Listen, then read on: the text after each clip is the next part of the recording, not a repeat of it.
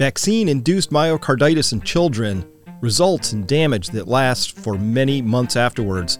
Come on, let's go take a look at this disturbing news.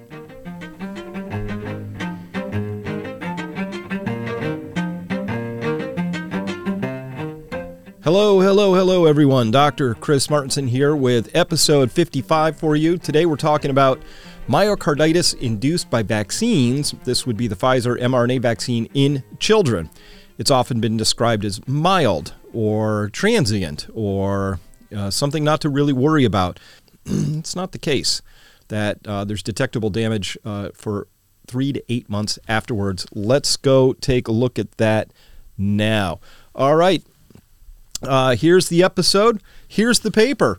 Persistent cardiac MRI findings in a cohort of adolescents with post-COVID-19 mRNA vaccine myocarditis. That's the lining of the heart on the outside. So good study here. A lot of people, a lot of authors on it. A couple of abbreviations we need to know about here. Oh, I'm sorry. This is in the Journal of Pediatrics. 2 abbreviations, LGE, late gadolinium enhancement. Gadolinium is an element. It's an element that's put into a drug that formulation that they inject in your body that helps them image what's going on inside your body using an MRI machine. As CMR, you're going to see this abbreviation in the study, that's cardiac magnetic resonance imaging. So think of it maybe as a little CMRI. If you're used to MRIs, CMR is a MRI, but they're just looking at the heart. All right, let's go to the study now and make sure I got my drawing tool out here just in case I need it. There we go. So first up, the methods. The case review included patients younger than 18 years of age. That's part 1. These children presented to Seattle Children's Hospital with chest pain and elevated serum troponin levels, troponin being a marker of heart injury. If you look in the blood and you see elevated troponin levels, it's a sign something's not good is going on, usually within the heart. Within 1 week of receiving the second dose of the Pfizer COVID mRNA vaccine, that's the study. So kids under 18, they've presented to the hospital, and they've had at least the second dose of this mRNA vaccine. All right, all patients were evaluated in a variety of ways. All patients underwent this CMR, the cardiac magnetic resonance imaging, within 1 week of the initial presentation, and they were able to have a repeat CMR imaging 3 to 8 months follow-up. So they're getting a snapshot when they first presented, and then a snapshot later. Now we can compare those two snapshots. Patients were excluded if they did not undergo that CMR or did not have the follow-up CMR, so nothing to compare. So that's the study. They're looking for data, for evidence. This is non-invasive evidence, as they would call it. I mean, you're able to take these shots and look at the heart in a living human while they're on their magnetic resonance imaging table. So that's the study that they did. That's the methods. As we go down here, that's supposed to say results. All right, so the results here, median hospital length of stay was 2 days. So again, they would say, oh, the kids were only in the hospital 2 days. They, meaning people who are trying to minimize this actually very serious thing that happens. So if your child ends up in the hospital with cardiomyopathy as a result of one of these vaccines, you know who's on the hook for that, right? Who bears the burden of that? Your child, of course, financially, your family. So at any rate, let's not minimize this because it's not, this study says we can't minimize this. It's a very serious thing. All patients underwent follow-up CMR at 3 to 8 months after their initial study. So the median was around 3.7 months, but as late as 8.1 months, as early as 2.8 months. The results were compared, in Table 1. 11 patients at this follow-up, that's 68.8%, so that's 2/3. Let's call it 2/3, had persistent LGE, that's late gadolinium enhancement. We're going to talk about that in just a second. And then we're going to compare all of this by the end of this program to what the CDC just did in terms of re-reporting the number of people who had actually died of COVID. Of course, walking all of those numbers back in the case of children, a lot. So we're going to compare these because we want to be able to compare risk. What is the risk of this side effect? We can call it rare maybe depending on how we define rare, but it's certainly not mild anymore. All right. Although they did note over that time frame, there was a significant decrease in the quantifiable LGEs, that's the late gadolinium enhancements. So they were at about 8 in the initial study. So they went down to about 8 from the initial study result of about 13.8. So that's a pretty big reduction, but still there. And we're going to talk about what that means. This last sentence is kind of interesting. They say, the patient, so this is singular, who received IVIG alone, and one patient who received IVIG plus corticosteroid, they had a resolution of LGE. The other had persistence of LGE. So possibly the corticosteroids, what they're saying here, were important. And of course, the corticosteroids are very, very well indicated for people who are suffering from the pulmonary aspects of COVID. Getting those corticosteroids to dial down the immune response so your immune system isn't freaking out. Destroying lung tissue, destroying heart tissue seems to be important. So this is just an N of 1. But I think it would say here that corticosteroids look like a solid thing you should be exploring if you have a patient present with this cardiomyopathy or the myopericardiomyopathy. So let's talk about this late gadolinium enhancement for just a second. What exactly is this? So here's a paper from 2013 I found, I think did an okay job explaining this. Actually, a pretty good job. This is in Current Cardiology Review. Quote from the abstract, late gadolinium enhancement is a useful tool for scar detection based on differences in the volume of distribution of gadolinium, an extracellular agent. So that means this stuff isn't being taken up in the cells. You're not imaging the insides of the cells. You're imaging extracellular environment. So normally the cells are all packed really tight like this. But if you have a scar forming, often there's a lot of tissue that forms that scar tissue. It's not actually living cells. It's extracellular space. It's composed of scar, the building blocks of the scar, so fibrin and other sort of extracellular scaffolding proteins. So as the scar develops, the cells get further and further apart, and that allows this gadolinium to sneak in there as an imaging agent in that space between. So the more you see of this, the bigger the scar. So it's actually detecting scar formation because it's an extracellular imaging agent. All right. The presence of fibrosis in the myocardium, amenable to be detected with LGE, MRI, is found not only in ischemic cardiomyopathy, in which it offers information regarding viability and prognosis, but also in a wide variety of non-ischemic cardiomyopathies. Now, what does that mean? Ischemia is the loss of oxygen. Typically, a clot would form in a key artery, and it blocks it, and so all the downstream tissue isn't being properly oxygenated because the blood can't get there. So that tissue is said to be ischemic, and if it gets injured by that, if the block lasts too long, this tissue actually dies, and that's an ischemic injury. So they're saying here that not only can you detect that ischemic injury in a cardiomyopathy, but also a wide variety of non-ischemic cardiomyopathies. That would be ones that we would see in when your immune system has infiltrated the heart and has damaged it. The same way that your immune system, again, it's a beautiful, wonderful thing. We all love our immune system. It does an amazing job. And sometimes that job, it does it a little too well. Sometimes it overreacts. That's why we use things like corticosteroids to dial back the immune response because it's doing its job, but just too much, and it causes damage. So giving it a little help there to dial it back. At any rate, they're saying here LGE, late gadolinium enhancement, is useful for detecting scar formation, whether it came from an ischemic injury or other injuries like the itis, the myocarditis, the inflammation that's happening in the hearts as a result of, in some patients, rare, we could say, but in some patients, as a result of the mRNA vaccination, at least in this case, the Pfizer vaccine. That's all they really studied here. All right. This is from that same article. It says, hyper-enhancement on LGE, hyper-enhancement meaning we see a really bright, we see it clearly in the image, has a close correlation to histopathology-proven myocardial necrosis Histopathology. We're looking at the slides of actual, I'll show you some of these in just a second. We're looking at the actual cells. Under magnification, we looked at the histopathology. Pathology, we can see the cells are damaged or dying or distressed. Something is wrong with them.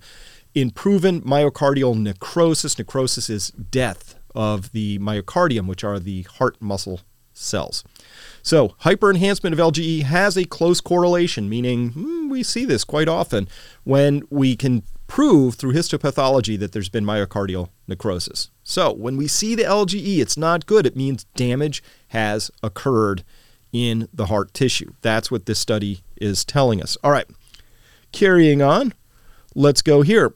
So in the discussion from this paper in the Journal of Pediatrics, they say, so this wasn't a huge study. I think they had 30 some patients show up after they excluded because people either didn't get one or both of the CMRs. They ended up with 15 patients, I believe, 16 total, but 15 I think made it through to the end. We previously reported, now this study I think was 16 patients total. So they had previously reported 15 patients with clinically suspected SARS-CoV-2 mRNA vaccine-induced myocarditis.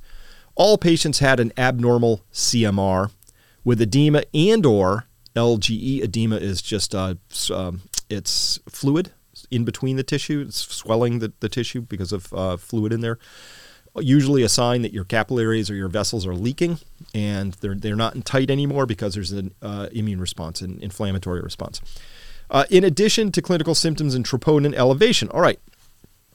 Quote, in yellow, we have since established a clinical protocol for serial, 1-2, CMR performance in these patients consistent with the American Heart Association statement that stressed the risk of sudden cardiac death, particularly with exercise, while active inflammation is present. Our patients were restricted from exercise on discharge, end quote.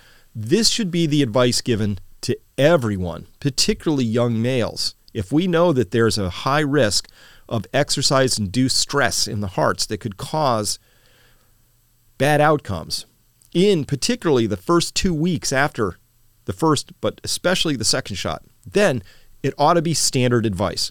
Informed consent ought to be, hey, Mr. and Mrs. Smith, I see you're bringing your son in here or your daughter. We should really go both ways, but really yes, your son or your daughter, they're young.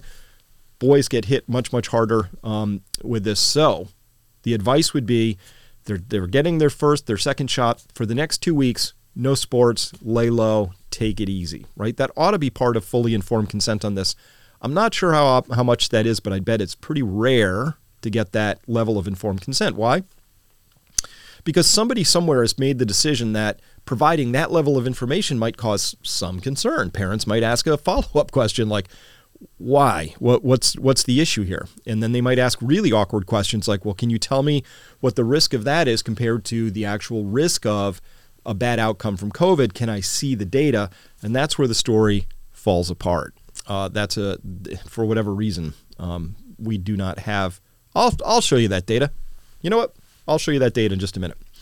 All right, continuing, quote, although symptoms were transient and most patients appeared to respond to treatment solely with NSAIDs, nonsteroidal anti-inflammatory drugs, ibuprofen, we demonstrated persistence of abnormal findings on CMR at follow-up in most patients, albeit with improvement in the extent of LGE, but LGE was there. And as a reminder, what do we know about LGE? We know that it has a close correlation with histopathology. That means at the cellular level, we're seeing cell death. Okay? So that's what they noted there. Now, where do we go with all this? Continuing their discussion, they said the presence of LGE is an indicator of cardiac injury. We know that now.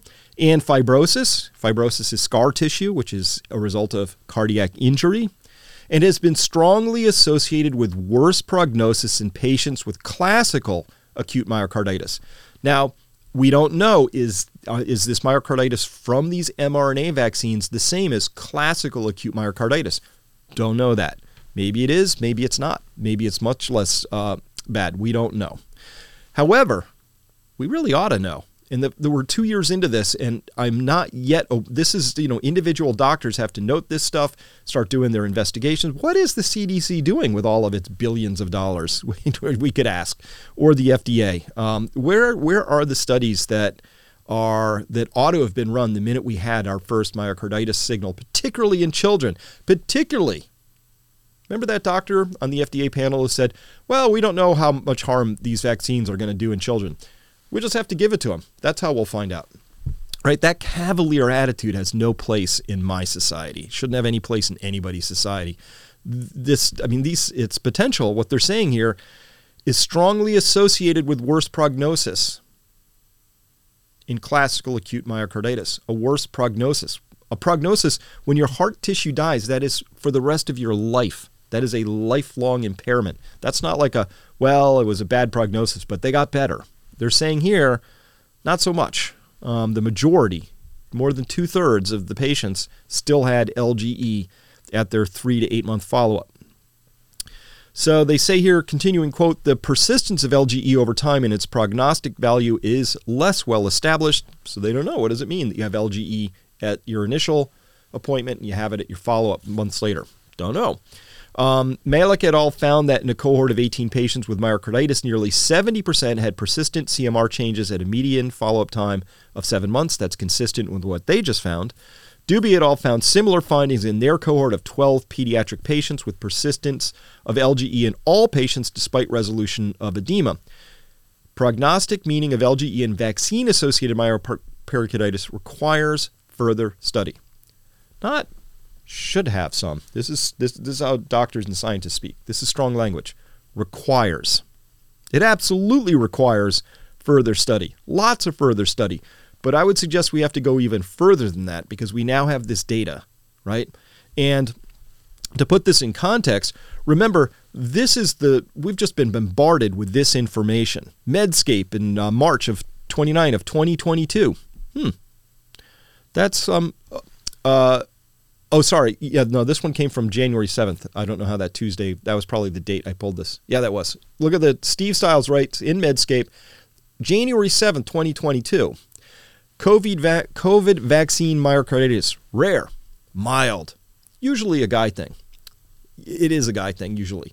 But the mild word, CIDRAP here, which is the University of Minnesota, COVID vaccine-related myocarditis is rare, usually mild. Studies say. That's from October of 2021.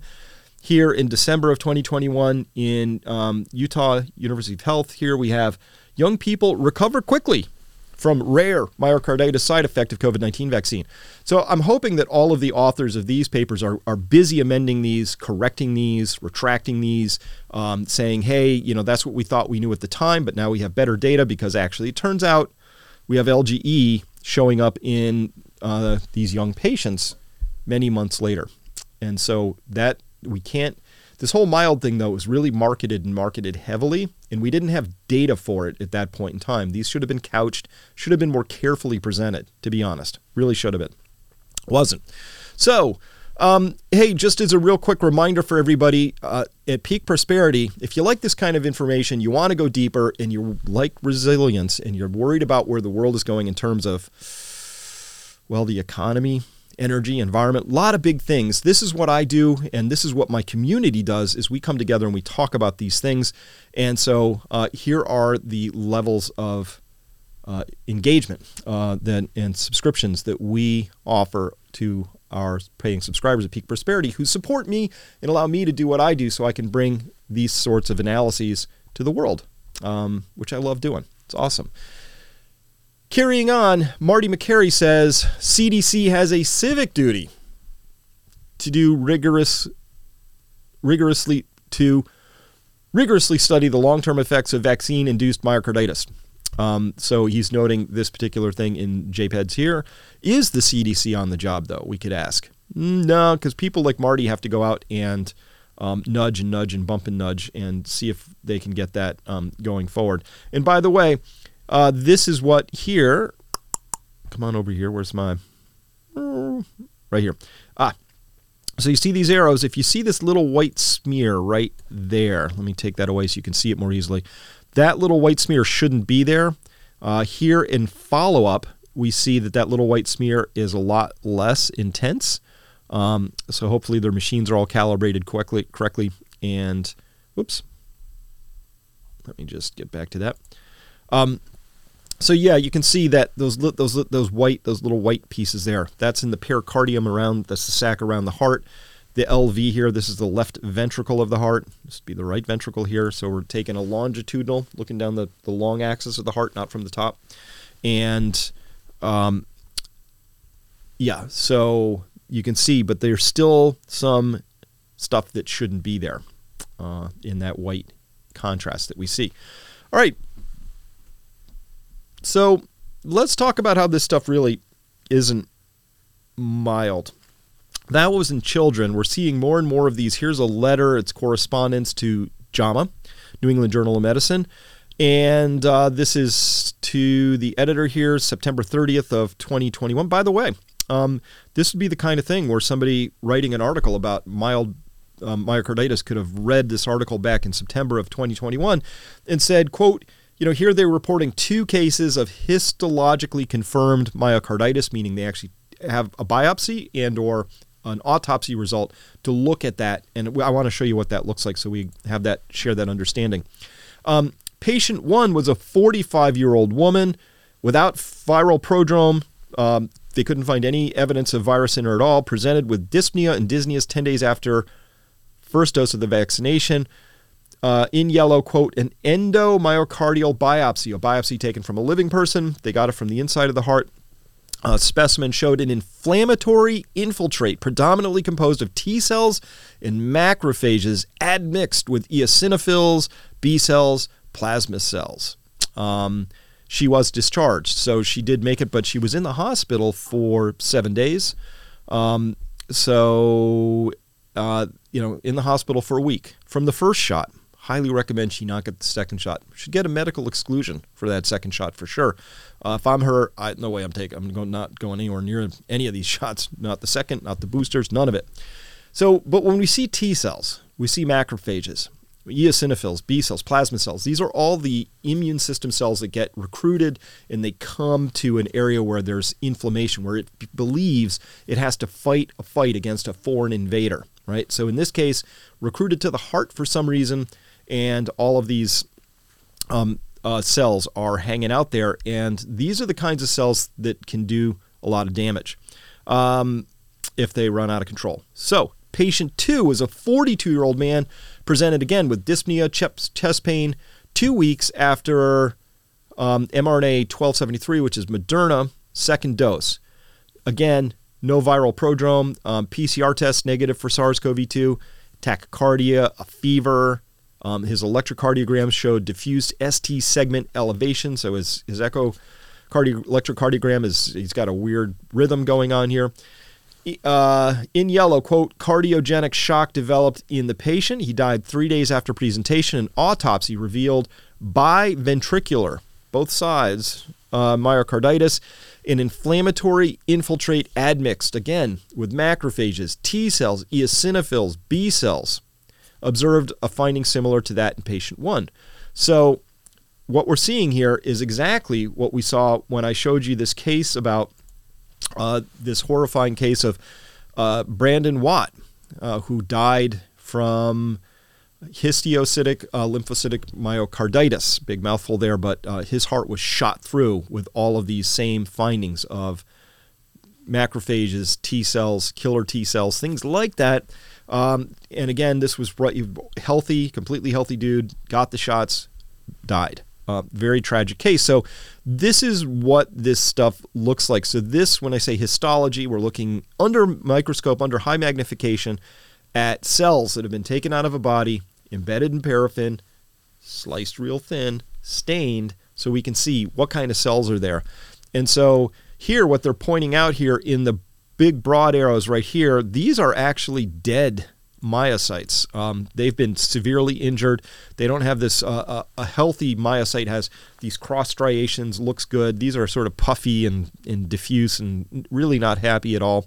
And as well, they're showing here with the arrowheads, eosinophils, so named because they take up the stain eosin and stain bright red, like you see right at the tip of that one right there.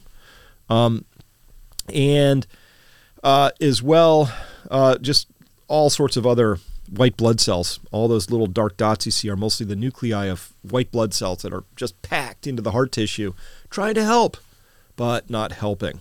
So here we have, again, confirming what we're seeing in those children with the LGE is this idea that there are inflammatory response cells who are coming in and creating damage in the hearts. Here we have actual histological examination of that. And I did present this. This was in the episode about 133x myocarditis. You can look at that on the videos here, talking about how the myocarditis risk is elevated by a factor of 133 times in that 2-week window, particularly for young people, particularly young men or boys. So that 2-week window, there's 133 higher chance than baseline than what you would expect. And I put that in this episode that this slide comes from. And so what they found here in your lymphohistocytic myocarditis, a case report, you see CD3 plus and CD8 plus cytotoxic cells. Here's just showing how they're stained there. This is what you see, all these dark blue nuclei in here again from the heart. See that? And when they stain them, they find, who are those cells? Oh, here they are. They happen to be macrophages, and they happen to be these CD3 plus T cells, which includes the cytotoxic cells. They come in and they just kill things because they think the cells they're killing, which are your own cells, are infected with something that the body really doesn't want to have. So they think, feeling from the outside, these cells have a virus inside of them, and they're like, you know what? Put a bullet in that and take it out. So that's what they do. And this is sort of what it would look like. You would see all these different things. Again, you see these eosinophils, you see these neutrophils, you've got inflammatory cell infiltrate, which is all these white spots you see in between everything up here, inflammatory cell infiltrates. This is what inflammation looks like. It's normal tissue that's been invaded by your white blood cells, doing what they do. Normally, it's an awesome thing. Now, we have to keep the risk in view. Always we should keep risk in view. So this is from the CDC. You can see the link down there. I put all the links in the show notes down below this, of course. As always, make your job easier if you want to follow up on any of this stuff. So these are provisional death counts for coronavirus disease. This is again, we don't know how well the CDC has done in terms of recording things of COVID versus with COVID. Actually, the CDC just collects the aggregate data, so we need to know how well the hospitals had done at recording these things, how accurate the death certificates are. But understand that hospitals were heavily incentivized, and by extension the doctors, heavily incentivized to put COVID on the death certificate. And by incentivized, I mean they got paid more money, right? Very simple thing to follow. So I'm not really clear how much I can trust any of these things at this point in time. I trust all-cause mortality more than anything. And by this measure, this is total deaths right here, but here we see it broken down by age groups here. And pretty much the highest dotted line is the oldest people. And then, as we go down, they get younger and younger and younger and younger. And so you can see when you're down here in the very youngest ages, these are really flat lines down here. They kind of hug the baseline. And the reason for that is very simply that not that many kids actually die from COVID. But we just recently found out that reported pediatric COVID-19 deaths, they plummet. Good news, I guess, after the CDC fixed a coding logic error. So this is even at the CDC side. They're getting data in which itself may be bad or incomplete or corrupted. And they even messed that up when they finally got it. So this just came to us from March 21st right here.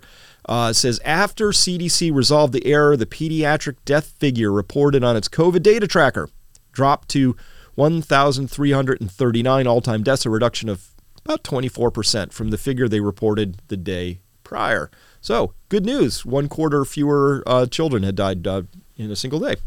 CDC spokeswoman Jasmine Reed told the Washington Examiner the agency's algorithm was accidentally counting non-COVID deaths related deaths in its data tracker. Quote, an adjustment was made to COVID data tracker's mortality data on March 14th, involving the removal of 72,277, including 416 pediatric deaths previously reported across 26 states, because CDC's algorithm was accidentally counting deaths that were not COVID-19 related. Continuing, Reed said, working with Near real-time data in an emergency is critical to guide decision-making, but may also mean we often have incomplete information when data are first reported. You have one job, CDC. You got one job. Come on now. I mean, can we be honest about this?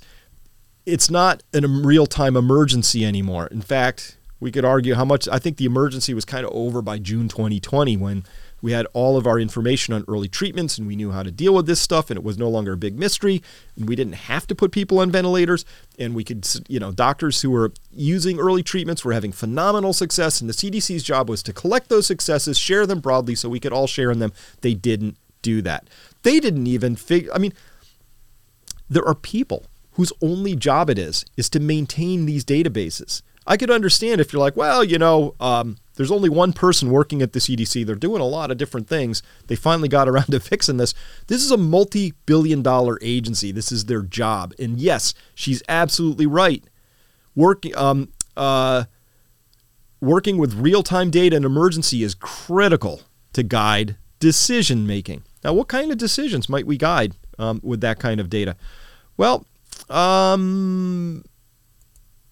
maybe this, so back in November, when they had this bad data flowing in, we saw stuff like this. This is just a random example I pulled. So this is Assistant State Epidemiologist Dr. Jane Kelly, I believe this is South Carolina, says, quote, please don't let social media debates, self-proclaimed experts, or unfounded online resources influence this important decision on whether or not to get your child vaccinated. Kelly, the state has seen more than 56,000 cases of COVID in children ages 5 to 11 to date and called the Pfizer vaccine an incredible tool that can help stop that number from rising. But wait a minute, cases. Is a case the same thing as is actually harm from that? Because a lot of cases are just asymptomatic, kind of like the sniffles. At any rate, continuing quote from Kelly, COVID-19 nationally has become the 6th leading cause of death for this age group. That sounds bad, right? 6th leading cause of death. So that's going to shape that. This is going to inform. This data was critical. It informed Dr. Kelly's position, who then informed all the parents of the state to say, listen, your child, the 6th leading cause of death, and by the way, this is a preventable cause of death. This is the argument. This is a completely preventable cause of death, 6th leading cause of death for your child. Of course you're going to take action on that. Problem is, turned out to be wrong, that data. So here's what the impact of that error was. They said here on, I think on March 15th, that 537 children ages 0 to 4 had died of COVID. They downgraded that to 407. That's a difference of 130. In fact, they had to impact every single age group coming down like this. So when we look at that, and I'll still question whether the 407 is even accurate at all. And once we dig into that, if it is accurate, to what extent did those 407 children have significant other underlying morbidities, such as maybe cancer, cystic fibrosis, cerebral palsy, something that would be an indicator for higher risk from any respiratory illness, COVID or otherwise. So at any rate, that's a pretty big downgrade right there. CDC tried to sort of walk past it as lightly as they could. But let me put this in context for you real quick. So when I look at even these numbers and I take them at full face value and I say, okay, 407 in 0 to 4, 5 to 11, 309, 12 to 15, 339. Okay, what does that really mean? So when we look at the population in the United States, we find that the percent of children that survived the great COVID pandemic across all years, so that's 2020, 21, now into as current as the CDC data is up through 2022, we find that 99.998% of all children in each of those age buckets down there, up to age 15, which is just where I ran the data, 99.998% of them survived the great pandemic. So that's the actual risk factor. So when we say 6th leading cause of death, that's one way to frame it. The other way is to say your child, regardless of health status, had a 0.002% chance across 2 full years of pandemic of dying from this particular disease, 0.002. It's a pretty small risk. I just like keeping risks in In proportion, by the way, when we look at this survival rate across the world, we see that everybody, and this is all ages, not just children. Here's the percentage of the world population that has not died from COVID. It's an important number. It's at least 99.9 in all of these areas right here, but let's just widen this out a tiny bit more. Let's just shrink this back. We can now see that it ranges from a low of 99.93 in Brazil, so their overall population faced a 0.07% mortality from COVID, on up to a high of 99.99 in Africa. Somebody ought to look into that. Australia, 99.99. India, 99.99. Let's go out one more digit just because, what the heck, 3 digits is always fun. So here we can see in Australia so far, because of their incredible containment measures and the approach they took to it, you can argue whether that was an appropriate response or not. Was it worth it? It's a question that I think is worth asking. Australia had a 99.996%, but look at China, 99.999, 3 nines. There's a 0.001% chance that you died of COVID if you're in China, again, if we believe the statistics. You know where I stand. I think all of these statistics are a little bogus. At any rate, the point being, these are really incredibly high survival rates. We would be having a completely different conversation, and I would have a completely different tone if we were saying that this was more like 97% or 94% survivals or something like that. The Spanish flu would have had a 97 point something. Around 3% of people died from that. Or if this was like a MERS outbreak where you had a 40% death rate among afflicted people, that would be, again, a very different conversation. But these numbers, just to keep the risk in perspective, says, and by the way, with appropriate treatments now, I believe we can, and with Omicron, which is very mild, this is now entirely possible to have these numbers get even smaller over time. And if we took a snapshot from this point forward, I bet it's going to be 90 with early treatment, as long as your country isn't blocking effective early treatments. 99.999 really ought to be the survival rate over time across the whole population for this particular dread pandemic. Conclusion here for 55, myocarditis. It's not mild, ever. Stop saying it's mild. It's like a mild death or a mild stroke. Not mild. Stop. 2/3 of children or youth with vaccine-induced myocarditis, as rare as that might be, still have detectable damage after 3 to 8 months. We need more study about this. This is consistent with the relatively few autopsy and histological findings that we do have. So it points to an inflammatory response triggered by the vaccines that damages heart tissue and leaves scarring in its survivors. Now, this is just myocarditis. There's a whole host of other side effects, adverse events that can also result from this that are neurological in origin. In etiology, there's different things that can happen in your circulation system, on and on and on. This is just for this this one component, which is the myocarditis. There could well be many other effects that have not been included yet in this particular analysis. Healthy youth, therefore, should not be given vaccines until this issue is better understood. Healthy youth should not be given vaccines until this issue is better understood. I said that twice. Why? Because it's really that important. At a minimum, parents need to be fully informed about this risk. Okay? Immediate treatment, it can obviously help. We saw that with that N of 1 with the corticosteroids. That's possibly helpful. But if there are any signs of carditis at all, myocarditis, your beats are too high, they're too slow, you have breathing difficulties, you have chest pains, any of those things, get thee to a good doctor, pronto. Not one who's going to say, it looks like anxiety, something like that. Where there is risk, there must be choice. That's a quote from Dr. Robert Malone at the Defeat the Mandates march that happened in D.C. By the way, there's another Defeat the Mandates gathering coming up soon in the Los Angeles region, I believe. So look it on Twitter. I'll be posting about that soon. So immediate treatment can really help. And by the way, informed consent requires information. Informed. We need the information. That the CDC can't even keep reasonably accurate death statistics is damaging all on itself, let alone find its way out of its mental cage that it's in to begin to actually ask and answer the question so that we can have an informed conversation. What is the risk? What is the benefit? Because again, I will say very clearly, the benefit for vaccination above a certain age and a certain morbidity profile, and/or I should say, because you could have a morbidity profile at a young age that would maybe indicate that there's a clear benefit. There's a clear non-benefit at a certain health and age profile, right? Because the risk from COVID is so close to zero. How do you beat zero, right? You can't. You can only make zero worse, right, in this story. And then there's a gray zone in between, right? So generally speaking, let's call that gray zone from 40 to 60, right? But below that and above that, things get a little bit clearer. That's the conversation we should be having, but we still don't have appropriate risk assessments so that we can actually assess the full risk. Why don't we have that? It's another question to be asked at another time. All right. Speaking of informed consent, as a reminder, I'm going to be starting a new live cast. So if you like this, I'm going to be starting a new live cast. I'm going to have special guests coming in. Arlene is amazing.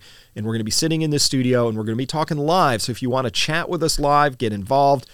Livecast is a live cast. We'll be in the studio live. Your chats showing up on the side will be part of our experience, part of your experience. We'll be responding to questions, and we'll be talking about the state of the world and where things are going. We'll be talking about issues like this, mostly where things are going politically and economically and environmentally and medically and all that. So any of the current topics, come join us. That's going to be Thursday night at 7 o'clock. So we're going to be running those on Thursdays at 7. And the title of that show is Informed Consent again. All right. As a last reminder, the value that people get at Peak Prosperity, we've got a great tribe. I love having people over at Peak Prosperity. So just recently, Sketchy Poodle wrote, "You just made every penny of my membership entirely worthwhile, Chris, and probably not enough to cover the value, truth be told."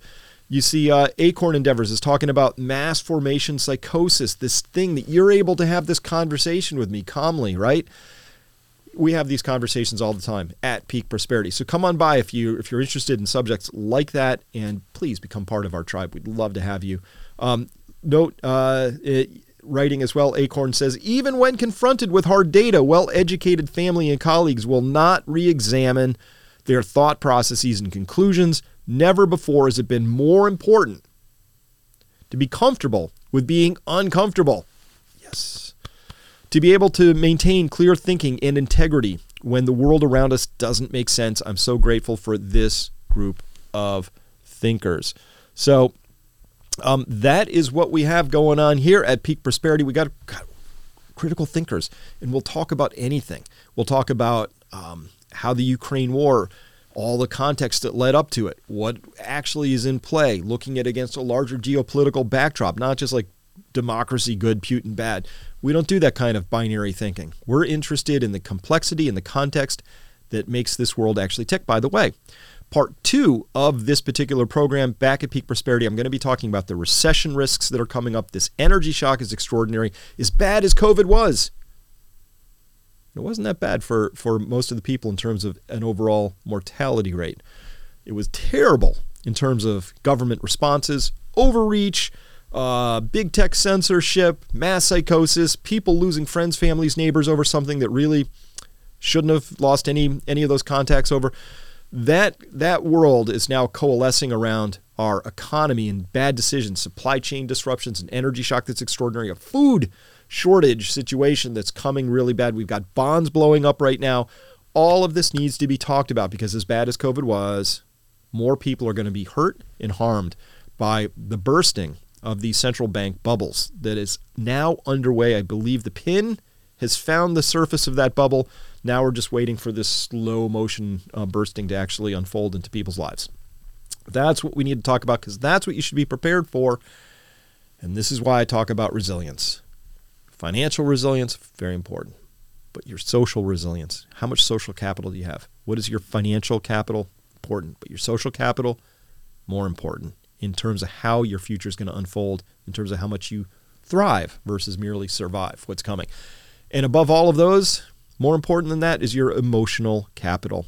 And to have that calm bearing so that you can face the world and its many predicaments and problems with an astute, clear mind is having an appropriate educational context firmament that you can build off of. And it's knowing what's happening so you're not surprised. And it's being able to rapidly adjust your thinking to the new situation as it's unfolding, maybe even before it unfolds, so that you can be ready in advance. That's what we teach at Peak Prosperity. That's my particular gift. I'm a very fast adjuster. When the data changes, hey, I change too. Listen, in all of these things, I'd rather be a year early than a day late. So come on by Peak Prosperity. Check us out there. Love to have you there. Great tribe of people, but we're just trying to figure out how do we thrive through this next coming period of time, which is going to be fairly disruptive. All right, that is all I have for you today. We will see you hopefully at the live cast Thursday night, Informed Consent. Find it at this channel, and then it'll have its own new channel when it really gets going. All right, see you there or next time. Bye.